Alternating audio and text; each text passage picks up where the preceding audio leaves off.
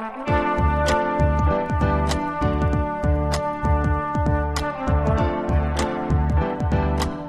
listening to the Co-Main Event Podcast. And now your hosts, Ben Folks and Chad Dundas. That's right. You're listening to another episode of the Co-Main Event Mixed Martial Arts Podcast. I'm your co-host from BleacherReport.com, Chad Dundas, alongside, as always, from USA Today and MMA Junkie, your friend and mine, Mr. Ben Folks. Ben, how you doing this week? I'm doing fantastic. How are you doing? I'm doing well. Let me ask you this. It's been a couple weeks now since we had a UFC event. We're going to get that monkey off our back this weekend with UFC 179. I've seen this sentiment flying around a little bit. Have you missed it? Yeah. Hell yeah. I've missed it. Really? You sound like you haven't. I have not. I mean, I'm pleased that UFC 179 is this weekend because I'm looking forward to the Jose Aldo Chad Mendes rematch. I think that will be an interesting fight. Rest of the card is kind of garbage, aside from the appearance of Phil Davis. But I'm pleased that fight's happening this weekend. But no, the last couple weeks I really haven't given it a second thought. Well, I guess when I say that I've missed it, when I'm thinking of it, I'm thinking of like a really good UFC card, like some of the ones we've seen recently, like UFC 178, for example. When I think of it, I'm not thinking of like Tough Brazil Finale 3 from Belo Horizonte or something with a bunch of dudes I've never heard of. So that would be my one note on that. But yeah, you get through, especially, a couple weekends, no MMA action, especially you're looking for something to write about. Man, somebody needs to hurry up and punch somebody else in the face, man. So from a professional standpoint, you would say that you've missed it. Yeah, from both a professional and I want to watch somebody punch each other in the face. Because you're hyped for Carlos Diego Ferreira against Beneil Dariush. That one actually could be a pretty good fight. I have no idea who either of those guys are. Do. Come on. Ben, the music this week comes to us from the podcast-loving band The Dude Lords. Okay. Who wrote us this week to say we are a 4-piece indie surf band from Long Beach and have been listening since the old website. Wow. So they got street cred right off the bat. Down since day one, basically. They didn't sign any of their names, just The Dude Lords. So we can only assume that they get together, all four of them en masse, to listen to the podcast every week. On some kind of palatial estate, I imagine, if you're Dude Lords, yes, right? And then jam out to some surf music. If you like their music, you can find it at thedudelords.bandcamp.com. Obviously, we'll put a link to that up on comainevent.com when we get this episode posted. I feel like if the Dude Lords don't have t-shirts for sale, they probably should. Because I can imagine I would probably sport a Dude Lords t-shirt. Yeah. The music is good, I felt. You'll hear it when you listen to the show, but yeah, I liked it. Get on those t-shirts, Dude Lords. 3 rounds as usual this week in the Co-Main Event Podcast. And round number 1, not to overstate things, but as the company's last Brazilian champion, it sort of feels like Jose Aldo has the hopes of an entire nation on his shoulders this weekend at UFC 179. A nation of hyped up, tattooed jiu-jitsu black belts who are super sensitive to the concept of disrespect and whose idea of a good time for decades now has been going to the beach to fight random muscle men. I'm sure it'll just turn out fine. I'm sure it'll be fine. Yeah, it'll be all right. And in round number 2, is this the end of the line for Phil Davis? And in round number 3, at this point, even Lorenzo Fertitta is admitting that 2014 was pretty crappy for the UFC, but with some awesome fights already booked for January, does 2015 shape up as the most important year in UFC history? All that plus Are You Fucking Kidding Me? Sir Nigel Longstock is here. We're going to do Master Tweet Theater, and we're going to do Just Saying Stuff. But right now, like we always do about this time, we're going to do a little bit of listener mail. Listener mail. Did you get a chance to look at these listener mail questions? Yes, I did. Because I emailed you about them earlier and you never responded. I thought that my lack of response you would take as me saying, sure, fine, let's do those ones you suggested. Just like a quiet affirmative nod. Yeah, that's the way you should think of that. Well, it's weird. That's how I usually think of it when I don't hear anything from you about other topics. So a lot of times I'll just say stuff out loud. Like, should I eat the last Twinkie? And if I don't hear anything, I just imagine you sagely just nodding your head. Yeah, I don't want to embarrass us both by having to shout across the room, do you eat that Twinkie, dog? The first piece of listener mail this week comes from John Joe Carter. He writes, We could be set for a handbags at dawn showdown between Michael Bisping and Luke Rockhold before their November 8th bout if the trash talking and name calling continues at this pace. Are you fellows enjoying the build up to the fight or worried that it will fall off and turn into a lackluster affair that leaves both fighters looking bad as a result? I am unfamiliar with the term handbags at dawn. Damn it, I was just going to ask you about that. I was hoping you could explain it to me. I can't explain it, but I like it. It makes it sound like Michael Bisping and Luke Rockhold are elderly women who are going to meet in the street at sunrise and beat each other with their purses. Which I like that as an image. That's what I thought, and I couldn't tell if it was just like a creative phrase on John Joe Carter's part or if he's from some place in the world where this is a commonly known phrase. Or maybe this is a phrase popular among millennials. Maybe. Let's just ascribe everything to that it's these young whippersnapper kids. It is in we don't quotes. understand. It has single quotes around it. Well, I will also, though, later And wonder, capitalized. is it supposed to be like a reference somehow to like Michael Bisping being like a pillow hands kind of dude? Because Luke Rockhold does not really fit that mold. He can go out there and finish you. I don't know. Maybe I spent way too much time today thinking about this. And it's just like it makes it seem like a duel. Right? Yes. Like they're going to slap each other with gloves, except we're going with handbags. Right. Well, as to the actual question about, am I concerned that the build up to this fight can't sustain itself and then won't, the fight itself won't deliver on it? That is the least of my concerns here. Yeah. It seems like these two, they're not really manufacturing this in any way. It also seems like everybody has figured out that Michael Bisping's, like, angry British dude button is super easy to hit. He's a willing participant, you might say. Yeah, always. And I think that everybody is hoping that, okay, you'll get him mad enough to do something stupid in the fight. And I can't say that I've really seen that part of it pay off for anybody. No, the only thing I can even remember is when he spit at Jorge Rivera's corner and then apparently didn't get his double secret backstage bonuses from the UFC, right? Also totally illegally need him in the head on purpose. That's right. Also that. But that, in fact, as and most often does, just only benefited Michael Bisping. Yeah, right? I think that was the incident that caused you to write your now famous "Always Cheating" MMA. It actually article. did, yeah.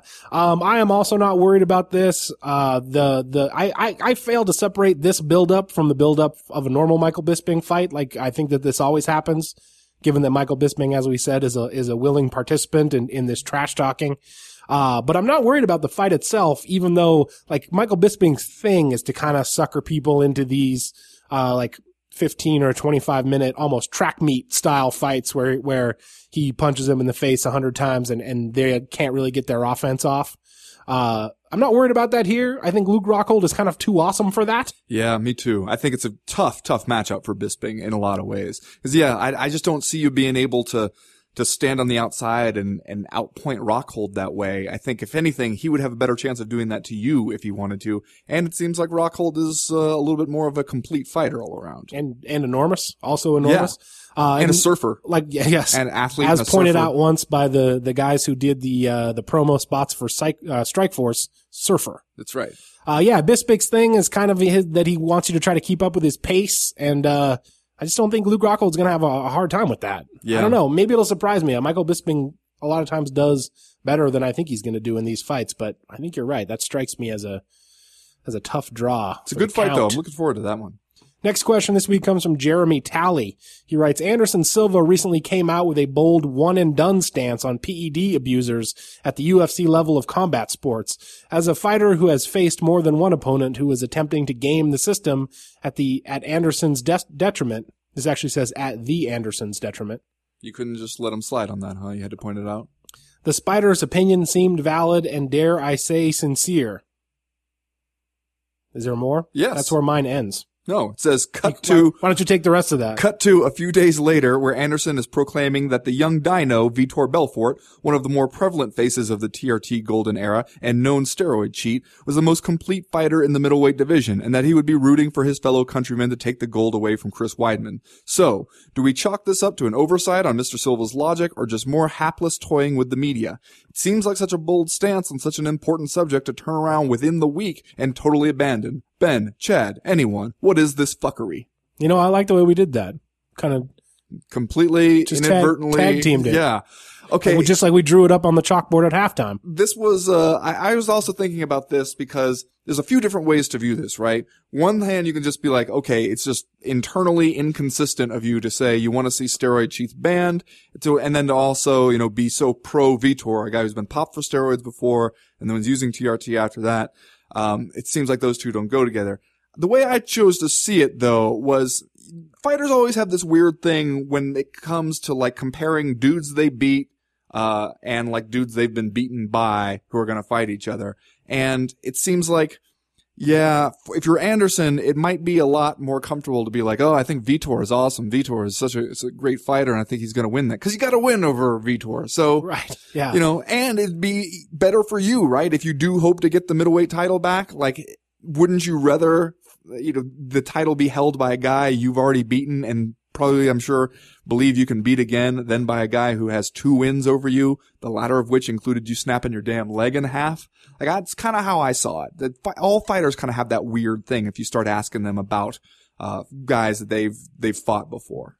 Yeah, and it would be like pretty obviously a kind of a backhanded compliment, you might say, right? For Anderson Silva to say Vitor Belfort is the most well-rounded middleweight in the 185-pound division. Oh, but also I defeated him via highlight reel kick in the face that will be on video game commercials for the rest of everyone's natural lives. So does that mean that I am in well, you see, you don't have, no, that's not for me to say. You don't have to say that part. Just let everyone else fill that in. That's for everyone else to decide. Also, I thought that that Vitor and Silva didn't really like each other. Yeah, no, not when they're fighting each other, but it's like introduce an American dude who has the title and seems like he could be better than both of them, and then, you know, the enemy of my enemy, Chad. Okay, right. So it's like when I used to work at the Greek restaurant in the Southgate Mall, and the 2 Greek guys that I worked with hated all of the other Greek people in town, but if anybody else said something about the Greek people, they'd be like, what'd you say?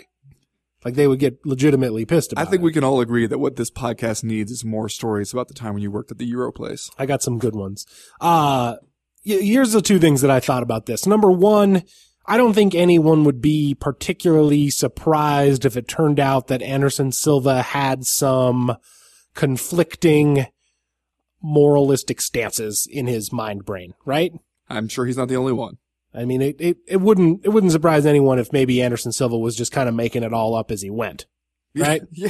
Okay. Well, the thing about somebody asked me about the actual idea of the lifetime ban. This is number 2, which to me seems like it sounds good in theory, right? Unless you happen to run the world's largest mixed martial arts promotion, in which case, think of all the dudes that you would have lost over the years if you had a no tolerance, one and done PEDs lifetime ban. Well, and I just don't think that it's an effective deterrent, because I think that already the penalties, both like the actual physical penalties and the stain that it puts on your reputation are pretty severe, I think. Already that should be a pretty strong deterrent, and it's not, because people don't think they're going to get caught. I think that's the big problem, is that you just need, you know, better testing, more effective testing that's going to catch some of these people, because just ramping up the severity of the punishment is not going to work on a guy who's pretty sure he's going to beat the test anyway. All right. Well, I want to get to David Golden's email because it's long, and we're probably going to talk about it for a few minutes. So David Golden writes this week, on Thursday, news broke that War Machine attempted suicide in his jail cell. As I looked over Twitter and message boards, I was sad to see that some people were saying that it was too bad he lived. You see, in a strange coincidence just before the news broke, I found out that one of my good friends had committed suicide. My friend wasn't an angel, but it still hurts to have him gone. While War Machine's actions over the years have been anything but exemplary, it does not mean that he isn't someone's son, friend, or brother. This latest action only reinforces the fact that War Machine needs help. For my friend, unfortunately, it's too late, but for War Machine, it isn't. I'm not saying that War Machine is a good dude, because he isn't. His violent acts are deplorable and he deserves to be punished. However, suicide affects more than just the person who dies, and it's hard to explain if you haven't been through it yourself. I guess I just wanted to say, if you have a friend or family member that you fear is suicidal, please reach out to them. They may push you away, but they may push you away, but don't let them. You will regret it. Man, this is not really MMA related. Sorry, guys. I'm just bummed, and I wanted to write. So obviously this brings up kind of a heavy topic, which Yes, it does. feels hard on its face to crack jokes about and stuff like that, because obviously it's super serious, this kind of thing. I had a friend commit suicide right after we got out of college, and I was left feeling, I think, much the same way that David Golden reports feeling, in this letter. I guess I would also say, though, if you go to Twitter and message boards to look for responses, Maybe not the best idea. you're probably going to get a lot of bad responses. And obviously, I guess this gets us into War Machine, his suicide note was today published, on a number of websites. And I think that David Golden obviously makes the valid point here. It's sad and horrible anytime anybody tries to commit suicide, including War Machine, even though, it seems like every new wrinkle that we find out about the guy, makes you question whether he has any redeeming qualities. Cause like kind of every layer of the onion that gets, peeled away reveals more, ugliness kind of within John Copenhaver. Yeah, even the suicide note, not terribly contrite about what he actually did, which is the really weird part about it, I think. Because it's one thing, like, I mean, I don't know, maybe if you were looking at it as far as some, like, Japanese samurai, I have shamed myself, and I feel that the only redeeming way out of this is suicide and some kind of, like, old school Roman value or something. I don't know. That would be weird and like difficult for us to understand in our modern society, but that would be something at least. And instead it just seemed like angry that this had gone against him. Angry that he was going to be punished so severely for this. Yeah, it's very strange almost from start to finish. There are a lot of different, little nods in there. He forgives her. Yeah, he does in fact forgive Christy Mack at one point. I mean, the very first or second line is something about how he refuses to live off taxpayer dollars in prison or something like that, which, like, as soon as you read that, it kind of clues you into a much larger, and much stranger, like personal ideology, right? Well, he starts off with a Nietzsche quote, ends with a Nietzsche quote, and then gets into a lot of passive voice writing about, crimes that he pretty much admits to have committed. So it's very weird. It's a very weird thing all the way around. Not a day goes by that I don't wish that you weren't hurt that night. I hope you know that, he writes to Christy Mack. Weren't hurt by me is the unstated part of that passive, voice sentence. Yeah. But I guess to circle back to the original question still would be, I guess, another sad happening in a long line of sad happenings involving War Machine if he did in fact kill himself in his jail cell. Right? Yeah. Yeah. No, I mean, there's no good element about this for anybody. Like, the entire thing is just sad and just keeps on getting sadder. Yeah. I don't know what to say about this. And this also, though, reminds me, I was reading Cage Potato, I think last week, and they were pointing out how, Christy Mack had gotten on the UG and posted these like, oh, here's my status, here's how I'm healing now, and here's still what I have to do. And, it's a pretty involved process. It's not like, she's just waiting for some swelling to go down. Like, she has surgeries, and more surgeries in front of her and some serious stuff. And the response from the UG, like we're saying about maybe you don't want to go to message boards and Twitter to look for, thoughtful analysis of this stuff, is just a bunch of stuff about like, oh, haha, she did porn. Which, I mean, I'm willing to bet that a lot of the, members of the UG forum are avid enthusiasts of porn and avid consumers of it. And so you should probably not be a total jerk to the people who make this stuff that you enjoy. But B, damn, man, you don't realize that maybe that's not the time for you to bring out your best slut shaming moves, when she's posting about how she's finally healing up from like a near, like, life-ending assault. Yeah. It's baffling to me. I feel like I really support and am glad that she actually posts those updates, though, because, even in a high-profile assault case like this, I feel like we as the general public and or the media would have a tendency to move on from it, and not Yes. necessarily move on, but even like think in your mind, like if she hadn't posted these updates, I think my inclination and a lot of people's inclination would be to like have a tendency to think, well, I'm sure she's okay now. Like she's probably healed up by now and Yeah. is like moving on with her life. And so I'm glad that she posts those updates just to reinforce the idea of like how badly injured she was and like what a calamity these kinds of assaults like present in people's lives, because otherwise I think we would just kind of move on. And so to me, it's a positive thing for her to keep reminding us all that like for her, this thing is like very much still like a process of healing, and she's still very much in the middle of it. Well, and it's kind of like, it reminds you of that, the Ray Rice elevator footage where, you know, why was it such an outrage once people actually saw it as opposed to when they, you know, heard that exactly what happened. I mean, you would think that, like, why do we need to see that to realize how ugly and awful it is, for, you know, this huge man to hit his wife? And yet that somehow we do seem to need to see that. And I think you're right that her detailing this kind of process and showing us a step-by-step improvement really does show you like, yeah, no, this isn't like, you know, you got a black eye and you're waiting for it to heal. Like this is like serious life altering stuff. And you're right. That is good that, I mean, I don't know if that's her intention, in doing that, but it is good if it has that effect even on a few people.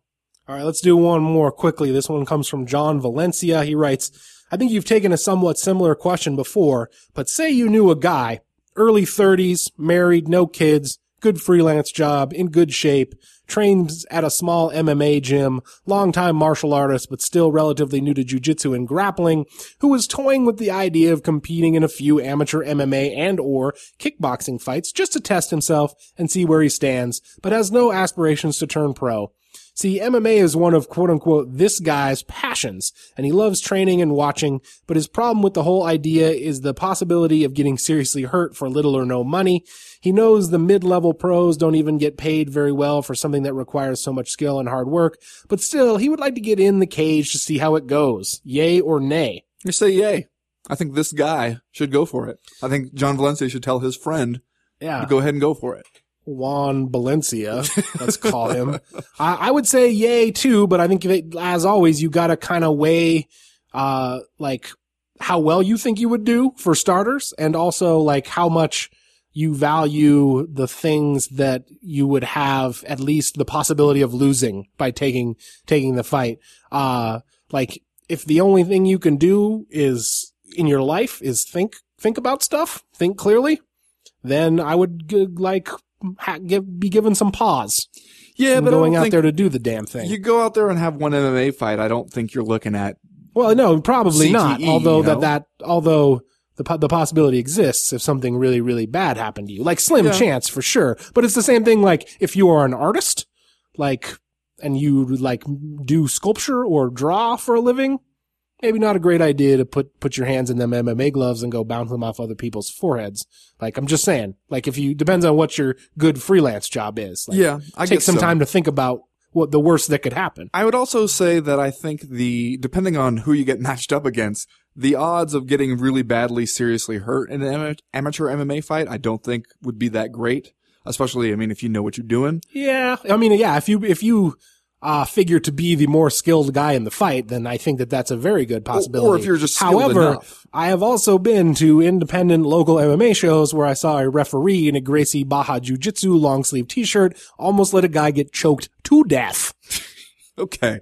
All right. I'm not saying, I mean, there is that flip side of amateur MMA that the regulation might not be as tight. And so you might have some stuff to worry about there. But if what I'm, reading into John Valencia's email about this guy is correct, it sounds like he's a little more comfortable with the stand-up stuff and like his ground game is still a work in progress, which I don't know. I mean, that's not such a bad combination. It means you can probably hold your own on the feet. And if some dude, you get some college wrestler or some jiu-jitsu dude who comes in there and takes you down and puts you in an arm bar or something, then you tap out. And, it's a bruise to the ego, but not a whole lot else other than that. I mean, I just think that, if you're going to do it at that level and if you're going to do the right things to train beforehand, and if you know that you have, like, whoever's doing this local promotion is not just going to feed you to somebody who's going to murder you, like if you can have that reasonable amount of trust in that, then sure, I say go for it. Just hope you don't show up to be the unlucky bastard who fights John Jones in his first professional MMA fight, right? Yeah, well, I mean, if you do an amateur fight, then maybe at least you can avoid these dudes who are, just going straight to the pros.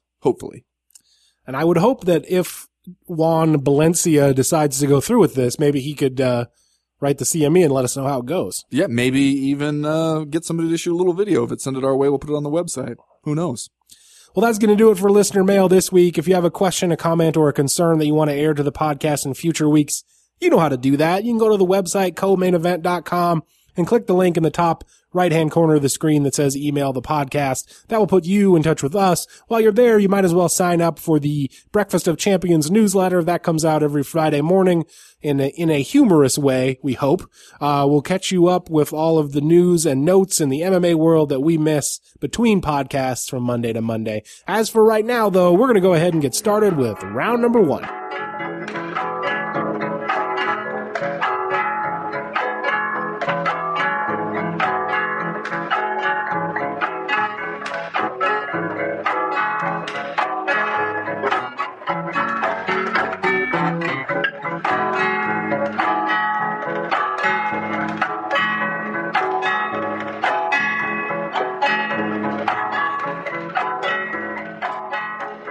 All right, Ben. Well, it has been a little bit shy of, 3 years since Chad Mendes and Jose Aldo fought for the first time back at UFC 142 in Rio de Janeiro, Brazil. That first go round, Jose Aldo ended up knocking out Chad Mendes with 1 second left in the first round, after what has been written and studied over one of the more egregious cage grabs that we can remember in at least big fight history. Since then, Aldo has piled up 3 more wins, including one over Frankie Edgar, but he hasn't fought since February. In an odd twist in a Jose Aldo fight, perhaps. He's actually been a little bit more active than Chad Mendes here, who has not fought since last December when he whooped up on Nick Lentz via unanimous decision. Ben, has anything or enough changed in this fight to make you think that Chad Mendes will go out there and overcome what appear to be about 2-1 underdog odds? You know, I was thinking about this very question today when I went back and watched via the Fight Pass, the UFCFightPass.com, the first fight. And I gotta say, my memory was, I think, a little bit affected perhaps by that cage grab.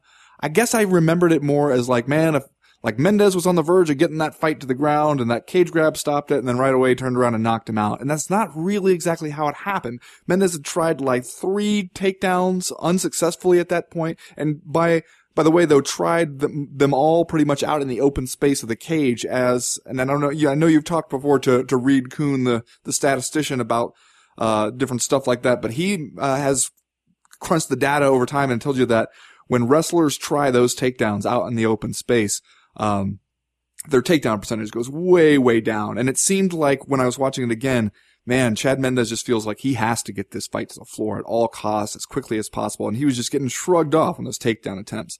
And finally, he gets kind of a back body lock position, tries to lift Jose Aldo up and slam him once, doesn't really work, tries it again. Aldo grabs the fence just obviously to stop it, gets warned. Then, when he's kind of still in the process of being warned, Mendes is able to actually use that same position and get him down, and Aldo pops right back up and then pretty quickly breaks his grip and turns around. And because of Mendes's just absolute need to get that takedown, manages to land that knee on him as he's shooting in.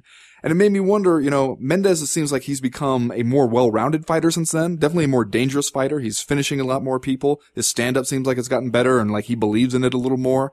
But it also makes you wonder, has his stand-up gotten so good that he's going to beat Jose Aldo in a kickboxing match? I don't think so. I mean, I think the best thing he can hope for here is that he believes in his stand-up enough that he will not be quite so eager and desperate for the takedown, and that maybe that'll make a difference.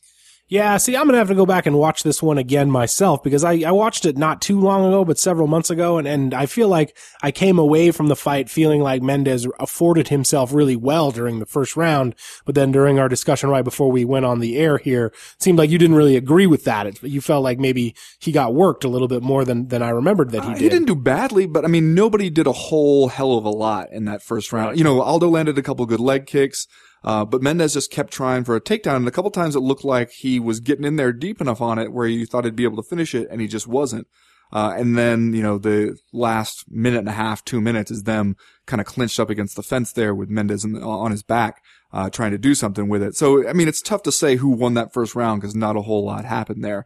But, you know, it makes you wonder, if he had a different game plan, and if he felt like he had more options, that would afford him a different game plan, would it be a different fight? Because the thing we always hear about Jose Aldo, right, is like, hey, he gets tired. He has a big weight cut. He gets tired. We've seen him sometimes late in fights look like he kind of just takes his foot off the gas and is going to cruise to the finish line. And so it seems like people have decided that's the way to get him, right, is to get him late. But then you gotta be the one to tire him out. You can't just like hang around and hope that he's gonna get tired on his own. Yeah, and like I said at the top of the show, this is a fight I'm pretty excited for because I do feel like if there's a guy in the division who can come along and maybe give Jose Aldo a run for his money, it would be a guy like Chad Mendes, who obviously has really good grappling skills, and frankly, in his last 4 or 5 appearances, has just looked like a fucking dynamo, frankly, before he went to decision with Nick Lancey, put together 4 or 5, or I think 4 KO, TKO stoppages. Didn't he have right in a row or something in that Nick Lancey fight? Is that true? That could be. Something. I don't know. Sinus infection? Sure, why not? Dengue fever? Yeah, imagine what Nick Lentz must have come down with in order to lose that fight. Probably 104-degree fever as he took the cage. I think he was a Ebola patient 0, actually. But the Jose Aldo fight, the first Jose Aldo fight also went down pre-Bang Ludwig, right? Before he came in to Team Alpha Male, and kind of, we all know, kind of revamped their striking game, and then TJ Dillashaw went out and surprised Renan Barão. So I'd like to think that Chad Mendes is, you know, at least going to make a run at it and do well. So that is a fight that I'm kind of excited in watching. Let's talk a little bit about Jose Aldo, though, who, as you know, has kind of been slowed by injuries throughout his UFC career and hasn't quite been as dynamic or, you know, the human highlight reel that he was back in his WEC days. His last 2 fights against Ricardo Lamas and Chan Sung Jung, like, it kind of felt like, well, now they're scrounging around for guys to come in and fight Aldo. But at this point, the featherweight division has kind of seen a rebound, right? Like it's as interesting right now as it's ever been. And I kind of feel like, you know, if Jose Aldo is able to get past Chad Mendes, then maybe he has the opportunity to like kind of finally seize the baton and run with it, because, you know, he's got the option of having several really good fights right in a row. You know, he could get the Cub Swanson, Frankie Edgar winner. Conor McGregor's still running around out there. So it feels like there are some real contenders right now at featherweight. And if Jose Aldo goes out there and, you know, does it again against Chad Mendes and then can look really good in these upcoming fights, does he have the chance to become the guy that we thought he was going to be years and years ago? You know, I was thinking about this, especially because I don't know if you saw Chad Mendes's criticism of Jose Aldo and him not doing enough media-wise. That he doesn't. I heard about it. He doesn't do enough to promote the fights. He doesn't carry his weight there, and that, especially as the champion, that's part of the job, and that is something that you are obligated to do. And it also made you think about how, man, wasn't he also complaining about not being paid enough fairly recently? Like. And when you think about it, I gotta admit that Mendes kind of has a point there. Like, Aldo, as good as he has been as a fighter, doesn't really seem to do that other part of the job very willingly or, you know, very well. And so it makes you wonder, like, can he be that guy, the dude who doesn't really, you know, do much to go out of his way in interviews to be interesting or magnetic or anything? Can he just rely on just a fighting ability and still be the champion that division needs at a time when, as you pointed out, it's more interesting than it's ever been? I mean, it almost makes you wish that either he would kind of step up his game in that regard, or go back to being the dude who's knocking people out with double flying knees. Right. Because in order to be the guy who's kind of fighting like he mostly just doesn't want to lose the title, like he feels like it's something that he knows you have to come and take from him, and to also be the guy who's not really getting out there and selling it and being the face of the division, I feel like you can't do both of those, especially if you want to get paid. Yeah, and I think I've said it before. I'm sure I've said it before on the show, but coming out of the WEC, I really thought Jose Aldo had a chance to be a huge superstar, like almost be sort of a Manny Pacquiao of MMA type figure in terms of like bringing eyeballs to those lower weight classes, the 145-pound weight class, just because he was doing such amazing things and tearing everybody up so badly in the WEC. He had that, the highlight in his first fight with Cub Swanson where he knocks him out with the double flying knee that you almost got to watch it in slow motion, to make sure that he did what you think that he just did. But then he comes into the UFC and is, like I said, been hampered by injury. And you're right, it really does feel like he's changed his fighting style. And wow, he looks really, really technically flawless against a lot of these guys in his stand-up game. To see him go out and fight a guy like Ricardo Lamas in his last fight, who I think, by the time it was over, we all kind of thought, well, this is the kind of guy that Jose Aldo should stop. And it was just more like Aldo was out there kind of, grinding out another decision instead of, being the ferocious, finisher that he had been when he was featherweight champion in the WEC. Yeah, kind of getting a lead on the scorecards, it seemed like, and then running out the clock there at the end. And yeah, I feel like, on one hand, you hate to criticize a dude who is at the very top of the division there, and nobody can really do a whole lot to him. So obviously he's really, really good. You kind of feel like a spoiled brat to sit there and be like, oh, but why doesn't he finish somebody or talk some shit beforehand? God, why does he have to do everything? Why can't it just be good enough for him to be beating everybody? But then at the same time, like when Chad Mendes says that stuff, like, hey, if you're the champion, this is part of the thing, is to get people to come out here and watch you. I feel like he's right about that. That's something we can pretend all we want that MMA, like, hey, this is a sport. It's a real sport. God damn it. People don't need to get out there and do these theatrics and sell themselves. The Peyton Manning doesn't have to sell himself. Why does a fighter have to? Well, let's just finally admit that it's not like those other sports. It's a little bit more of a carnival element to it. You do have to get out there and convince people and give them something to kind of sink their teeth into, in order to care about why these two dudes are going to get in a cage and fight each other on Saturday night. Yeah, and right now would be a good time for whoever comes out of UFC 179 with the belt to kind of turn it on, because whoever it is going to get themselves into a couple, 2, 3, really high profile fights right in a row, like we talked about, maybe taking on Frankie Edgar or Cub Swanson. Maybe Conor McGregor proves himself ready. And then, you still got Dennis Bermudez out there running around with like 8,000 wins in a row. Yeah. Do not overlook Dennis Bermudez. So that guy's going to get himself into a title shot sooner rather than later. So it will be interesting to see what happens. But as for right now, Sir Nigel Longstock is here. He's going to come in and take my chair. And we're going to play a little Master Tweak Theater. That starts right now.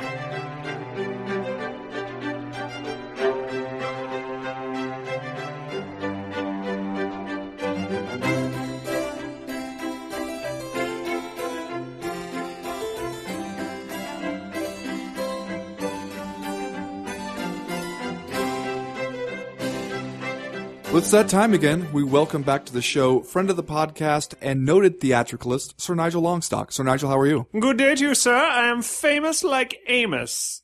Amos who? Well, that's Amos with an M. I am still not as famous as the other one.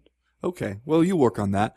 For those of you who don't know how this works, Sir Nigel is going to read us off some tweets from some people in the MMA sphere, and Chad and I are going to try and guess who those tweeters are. Is there a theme this week? Yes, sir, there is. The theme is, what did you do this weekend? Okay, so the theme is a question. Yes. I like that. A question we'll gradually answer. Tweets! We'll see about that. Tweet the first. Let us begin. These Howleys are headed back to the mainland. Frowny face. And then a photograph of two people on a plane. Okay. Do the people in the photograph, do they indeed look like Howleys? They are definitely Howleys, sir. Okay. They have the khaki hats and everything. Okay. So, Chad, who went to Hawaii recently? Yeah, someone on vacation, right? Or on a business trip. Let's say vacation. I'm going to say TJ Dillashaw. I don't know why I think this, but I'm going to say Misha Tate, because I feel like Misha Tate and Brian Caraway went to Hawaii. That seems like something they would do. Both fine guesses, both grounded in what sound like fun trips, and both wrong. It is Nick Newell. Oh, man. Nick Newell? Nick Newell of the MMA World Series promotion, I believe. Yeah, I mean, you're close. You're close enough there. Is it World Series of Fighting? Yes, it is. Huh, yes, it's it is. interesting. His bio says MMA World Series, and I was like, oh, I haven't heard of that because I'm ignorant. Well, maybe he figured if you weren't a total noob, you'd be able to figure it out. I guess so. I'm not a monster Nick Newell fan. I mean, I am now. If he's accepting more Howleys. Tweet the second. Revolution by Hammerfall. I did some group vocals with them for this album, so it's got pieces of redacted inside. Okay, I don't know what Revolution by Hammerfall is, but it sounds like some heavy metal bullshit that Josh Barnett would be into, so that's what I'm going to say. I'm still kind of reeling from the idea that now I'm supposed to know what Nick Newell is tweeting about. Yeah, you're right. That's Josh Barnett. It is Josh Barnett on some heavy metal bullshit. Did you do any investigation into what exactly he's talking about here? Because it all just sounds like just meaningless words to me. Well, it wasn't Magic the Gathering, so I assumed it was death metal. Okay. Fair enough. Tweet the third. Time for some decaf root beer flavored tea before bed. Enjoyed some Bellator MMA fights tonight and watched my teammates win at Tough Enough. What was the first part again about the beverage? Time for some decaf root beer flavored tea before bed. Chad, you got any guesses there? Well, Tough Enough is the local Vegas promotion, right? That's right. So I would think maybe someone who makes their home in Vegas or at least in the region. And someone who would, what was it, decaffeinated root beer flavored tea? Yeah. Yeah, that's the part that gets me right there. I assume he has a UTI. Well, I just said he. So this kind of seems like maybe a Randy Couture / Rich Franklin type tweet. Does it? I'm going to go Randy Couture here. Although I don't know that he would still have teammates. Maybe. I don't know. Yeah, that's the part.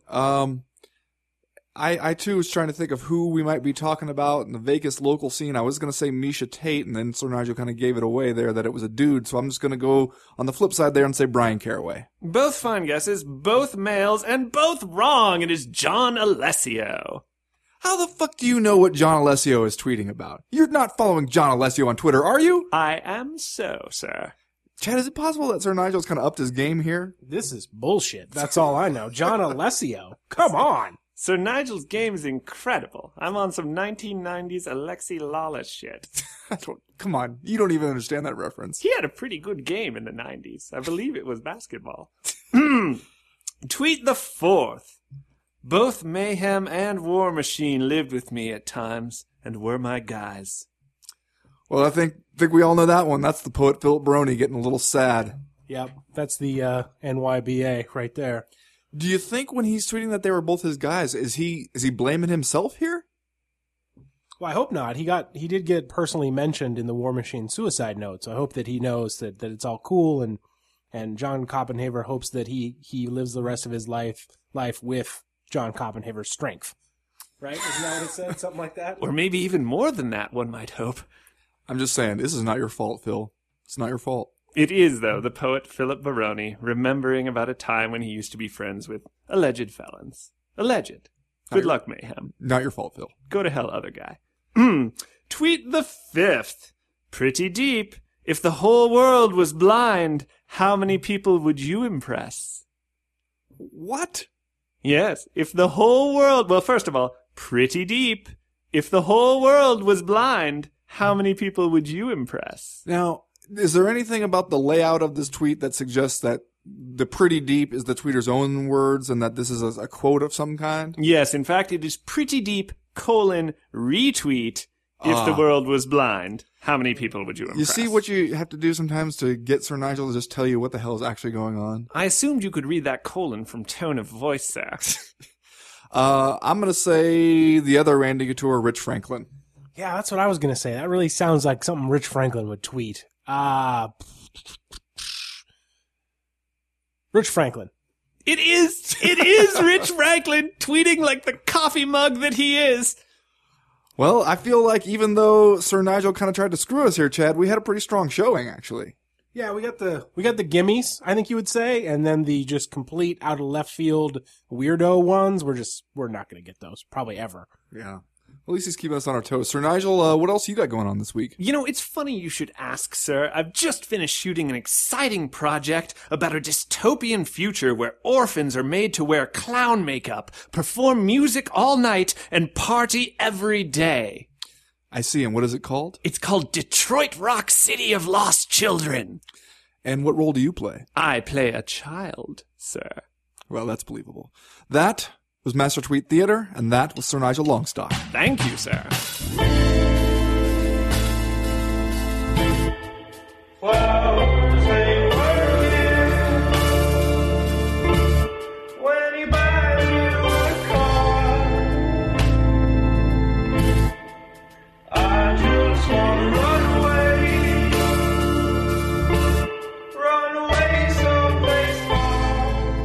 Well, Chad, not to be overlooked here at UFC 179, Phil Davis is going back to Rio again, as has been his habit every other fight for the last couple of years in the UFC.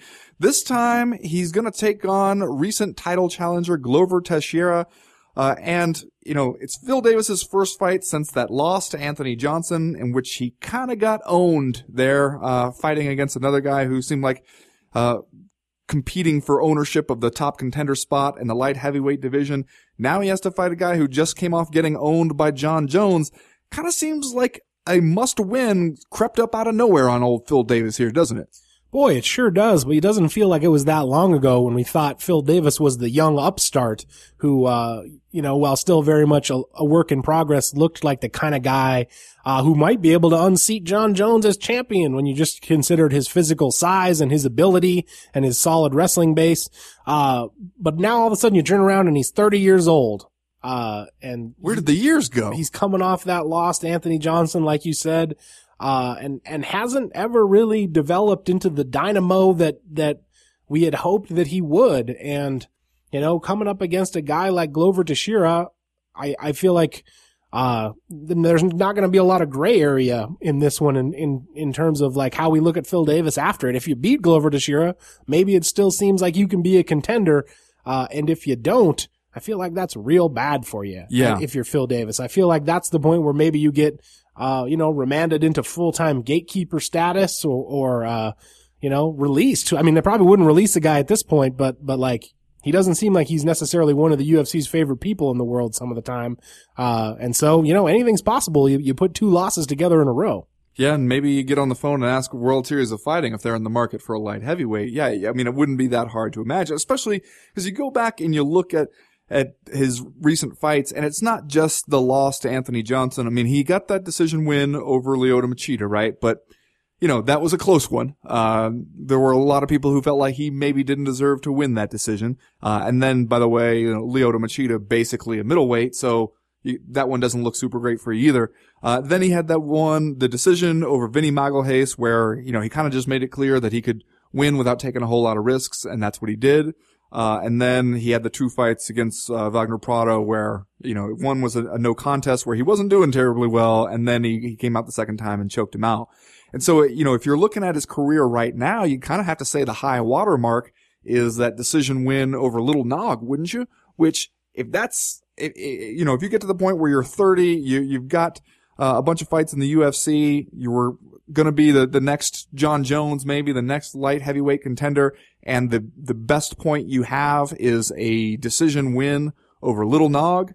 That seems like underperforming expectations there. Yeah, well, and keep in mind that right before he beat Roger Nog, like he had choked out Alexander Gustafsson back at UFC 112 and then had beat Tim Boetsch with that weird kind of made up submission, like that he said was one of the things that he always used to catch in practice, but like, was, as far as we knew, like a submission sort of his own design, or at least a submission that he was the first guy we'd really seen pull off in MMA. And so at that point, yeah, I think everybody was like, wow, Phil Davis, like I guess if he keeps accelerating, learning at this rate, he's going to be really, really good. But it does feel like he plateaued somewhere around in there during that, after that loss to Rashad Evans and then getting into the, Wagner Prado, not necessarily debacle, but kind of like slowed his momentum and then has never really put it back together. And like we said at the top, kind of got his doors blown off by Anthony Johnson in a fight where one guy came out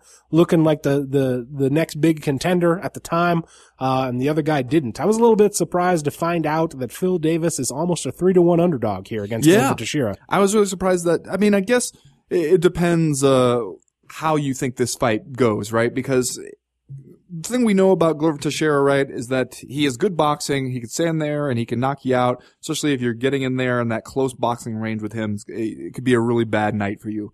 And so you got to think Phil Davis's plan is going to be takedowns and top control. But yeah, I mean, that could be tougher than maybe he thinks it is against a guy like Teixeira. And when you actually think about it, if this is a must-win fight that crept up out of nowhere, you got to go down there to Rio and fight a guy like Glover Teixeira.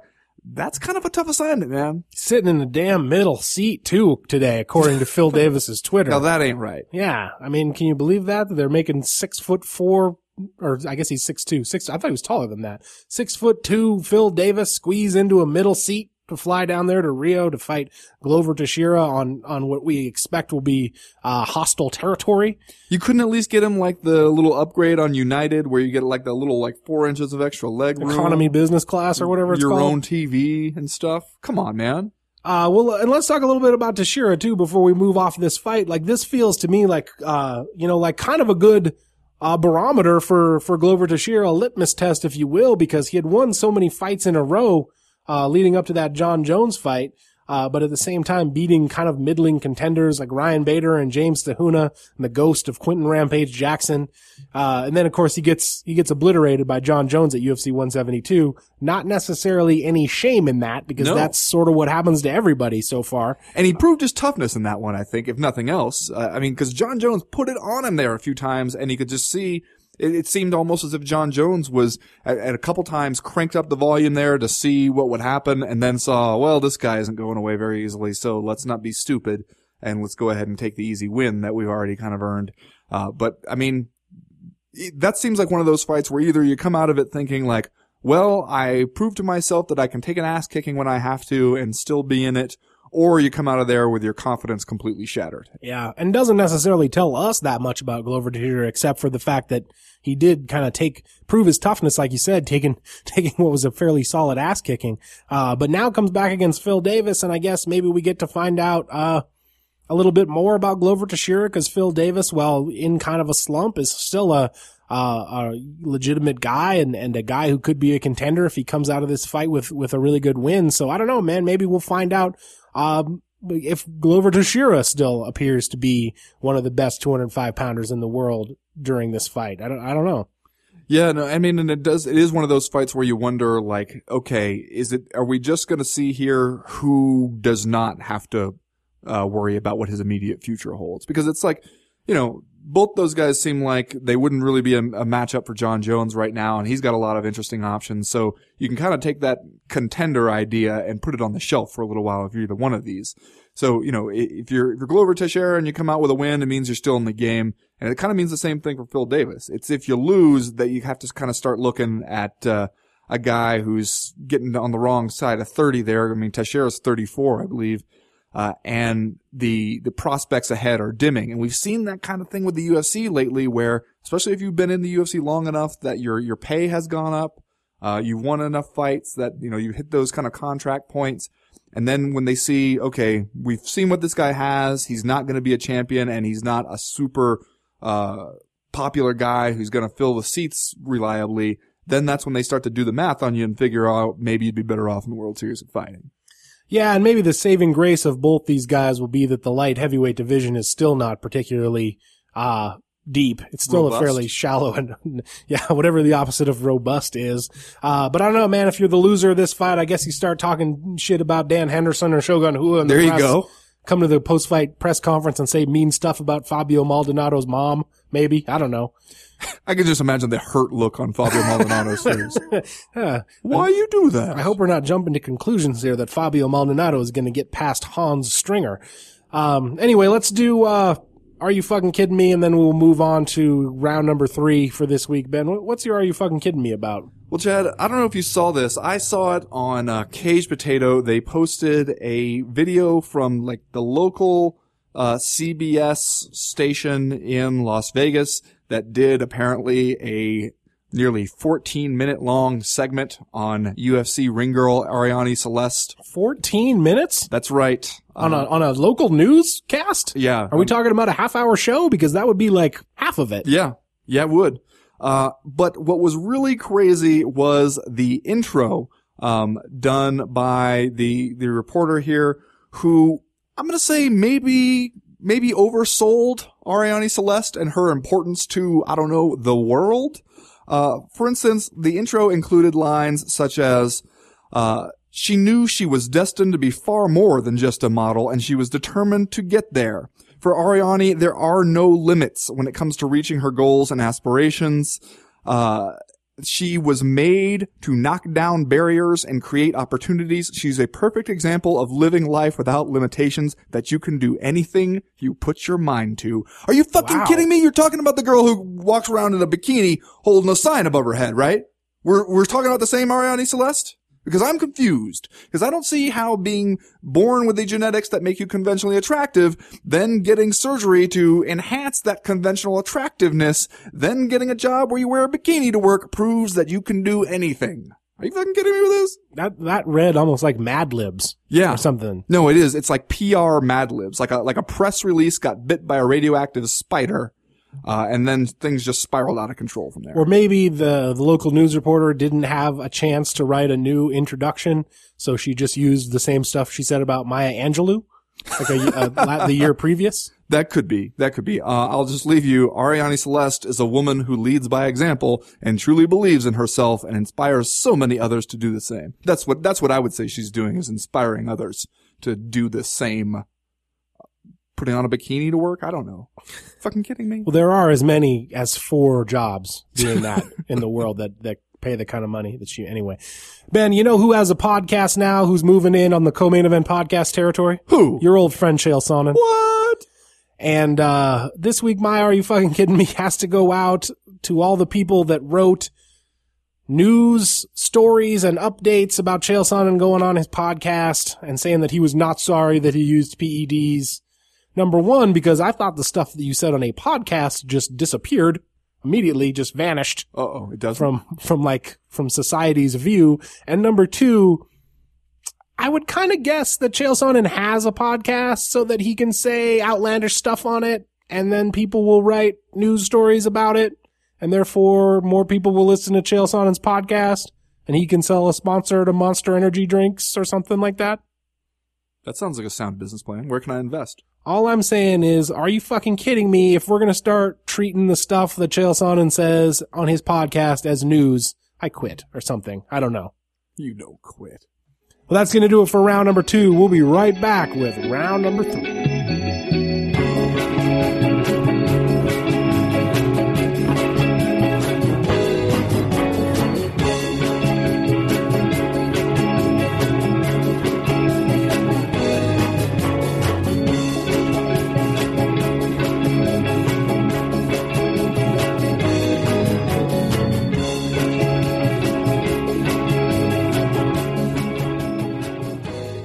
Well, Ben, some more, I suppose you would say, somewhat sobering news for the UFC and MMA fans this past week, as the Sports Business Journal, put the UFC on the cover with a fairly lengthy feature story underneath the headline, "Who Will Step Up for the UFC?" Kind of lamenting the declining pay-per-view buys for the UFC, and during 2014, and obviously this news came on the heels of last week's Standard & Poor's downgrading the UFC's credit to the lowest level that it's been at since 2007, and reports earlier this month that the UFC had closed some of its Asian headquarters and parted ways with the executive that they had hired to handle some of its international expansion into Asia. And kind of one of the things notable to me about this report is that the Sports Business Journal story actually quotes Lorenzo Fertitta, admitting that 2014 was kind of a bummer year for the UFC, which flies in the face of everything we've heard, because normally the guy that we hear from just keeps shouting about how great everything is. But here's Lorenzo Fertitta's quote on the subject. He said, "This year has been the most challenging year we've ever had. About 80% of the fights we wanted to put on got canceled for whatever reason. Injury, drug test, somebody had a baby, who knows? If it could happen, it happened in 2014. I can't wait to get to next year." And on that topic, the UFC, I guess, does have some really awesome fights booked, coming up kind of, right after we get done with Aldo Mendez 2, UFC 179, then we go with the Cain Velasquez Fabricio Verdum fight at UFC 180, then Johnny Hendricks and Robbie Lawler rematch at UFC 181, then we think we're going to get John Jones Cormier at UFC 182, and then January 31st, Anderson Silva returns against Nick Diaz. So maybe there is some room for optimism that these pay-per-view buy rate slump things are going to kind of turn around. But I guess just to open up this round to you, Ben, I would ask, does it seem to you like 2015 is going to be a super important year for the UFC? Because it kind of does to me. Yeah, it does. And it also, though, it makes me wonder if you're saying that the reason for why 2014 was bad was just because shit happens, basically. Dudes got injured or somebody had a baby and people just weren't available to fight. Then how, like, if that's what went wrong, then how can you guarantee that next year will be better? It's not like saying something like, I can't wait to get to 2015. And it's not like, you flip the first page on your new Kittens Riding Fire Trucks calendar and all the problems that you had in last year completely vanish. I mean, if dudes were getting injured in 2014, they could just as easily get injured in 2015. Right. And I think it Nicholas Diaz could get himself another DUI between now and then. We could have a problem. It begs for us to point out that the same damn thing happened in 2012, right? Yes. 2012 was the year of the injury before 2014 was the year of the injury. Exactly. That's another thing I was going to point out, is that it seems like we've been kind of saying this for a while. And it's not that it's not true. Like, he makes a valid point that stuff, we have seen a lot of fights either delayed or pretty much destroyed, by, something going wrong there. But if that's kind of the nature of the business, then I don't know why you think it's necessarily going to be different just because you're in a new calendar year. But like you said, I mean, I think that one of the things that gives you hope when you look forward is not only do you have a bunch of like potentially huge drawing fights lined up, like Jones Cormier or Hendricks Lawler and stuff, is I think that you're starting to see a little bit more maybe of a return to, like, you look at the UFC 181 pay-per-view lineup, and it's not just one where they're just trying to sell you on the main event. Like that one, and like we saw at UFC 178, where we seem to be at least moving back a little bit in the direction of creating a whole card for people to buy, and less of this experiment that the UFC has tried out recently where it puts a lot on the main event and then just figures the rest can be filler. And that's how you end up with one injury that makes you cancel a whole damn card. Yeah, and this Sports Business Journal story has some pretty telling numbers and statistics in it. One of the ones that I liked, I wanted to point out here, they did a poll where they asked 2,000 quote unquote senior level sports industry executives, spanning professional and college sports, if the UFC were a stock, what would you do with it? The number one response, 39% said they would sell it. 31% said they would hold on to it, and only 12% said that they would still buy into it at this point. Whopping 18% said that they were not sure. So you have that. But I wonder if the not sure from those people means that they don't know what the UFC is. That's probably true. But it just paints a picture about how maybe in the last few years some of that momentum that the UFC had as kind of the next big thing or the new kid on the block has kind of cooled off. They also noted that the UFC has broken 1 million pay-per-view buys. I believe they say 7 times in its history, but only once since 2006. So things at least appear on the outside to be slowing down a little bit. But like we said, there's some room for optimism, I think, too. The UFC certainly responded. I don't know if they responded consciously to these reports, but I did notice that after all of these reports kind of became public in the last couple of weeks, you started to hear from a lot of big-time UFC stars. They had the press conference with Anderson Silva where he talks about his return fight with Nick Diaz. George St. Pierre met with UFC President Dana White and Lorenzo Fertitta over steaks in Montreal, as we noted in the in the Breakfast of Champions this week. Ronda Rousey was out doing some spots on Fox and talking about her upcoming plans. Lo and behold, Conor McGregor decided that he's probably not going to wait for a title shot, but in fact wants to fight again as soon as he possibly can.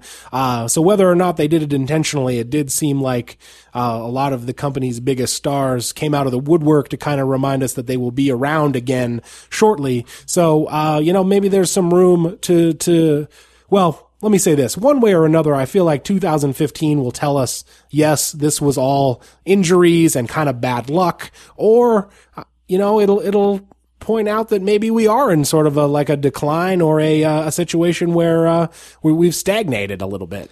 Well, I mean, I think that it would be reasonable in a sport that's so dependent on individual stars for there to be some kind of ups and downs, some highs and some lows there, because that's just kind of how it goes. Like if you have a few big stars and either they retire or get hurt or just aren't available to fight as much or just don't have the kinds of challengers that people really get excited about, if you got a guy like John Jones and the best you can do for him is Glover Teixeira, then yeah, I mean, I guess it makes sense that that might cause a little bit of a lull, but then it should come back up again when you get John Jones versus Daniel Cormier, right? I mean, I think that there is some reason to think that that'll happen. You can't count on 100% of these big fights that we're planning on happening.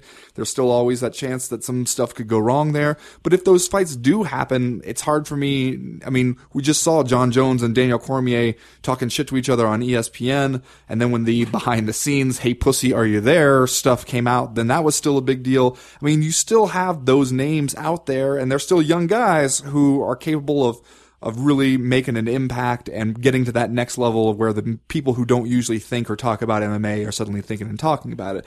It's just a matter of how often can you do that and how reliably can you translate that to pay-per-view buys. I find it surprising you say that they've only broken 1 million pay-per-view buys once since 2006, which I guess that would have to be UFC 100. Let me see if I can find that exact quote. Because that would also say that they broke it 6 times before 2006, because that would surprise me as well.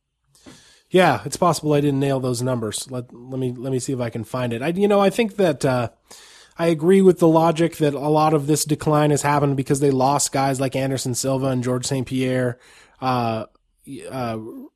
almost simultaneously. But I also think you have to look into how the UFC has changed the way that it books those pay-per-views a little bit. Yes. We were talking about on the G chat a couple weeks ago, we were talking about UFC 129 because I was looking at George St. Pierre's pay-per-view buys and how crazy they are.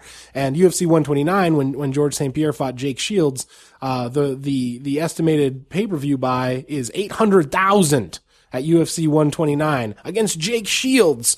And they kind of loaded that one up too, right? That was at the Toronto Arena, like the baseball stadium show. Yeah, and then you look at the card, and that card also had Jose Aldo against Mark Hominick, and 3 fights from the top of the card, right in the middle of the pay-per-view, Lyoto Machida against Randy Couture. Okay. So that's probably going to do some buys.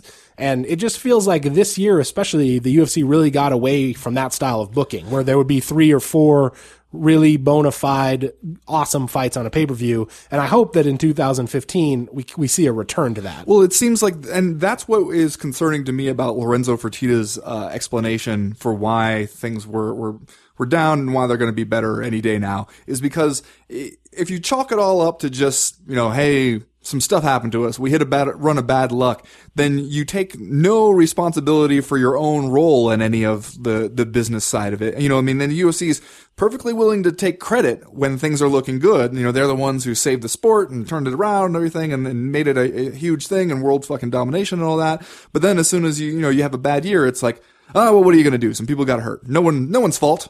And not, there is some element of agency here in how the UFC has changed its approach. And it seems like a lot of us have been saying it for a long time. Like, you're doing so many shows that these fights that you would have had where, like, hey, Michael Bisping versus Kung Lee, there's an awesome third fight on a pay-per-view.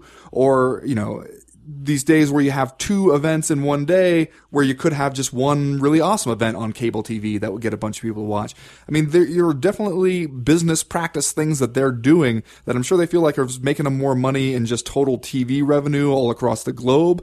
But it is causing like a decline in general interest, I think, among a lot of fans in North America. I mean, how many times I heard recently from people who were saying, this used to be a big part of my life and something I was really into, and I just drifted away from it little by little, and you get far enough away, and then the gravity of these big fights like Jones, Cormier, or Hendricks, Lawler, you've drifted too far to where either you don't even hear about it or you don't care enough. It loses its power to pull you back in.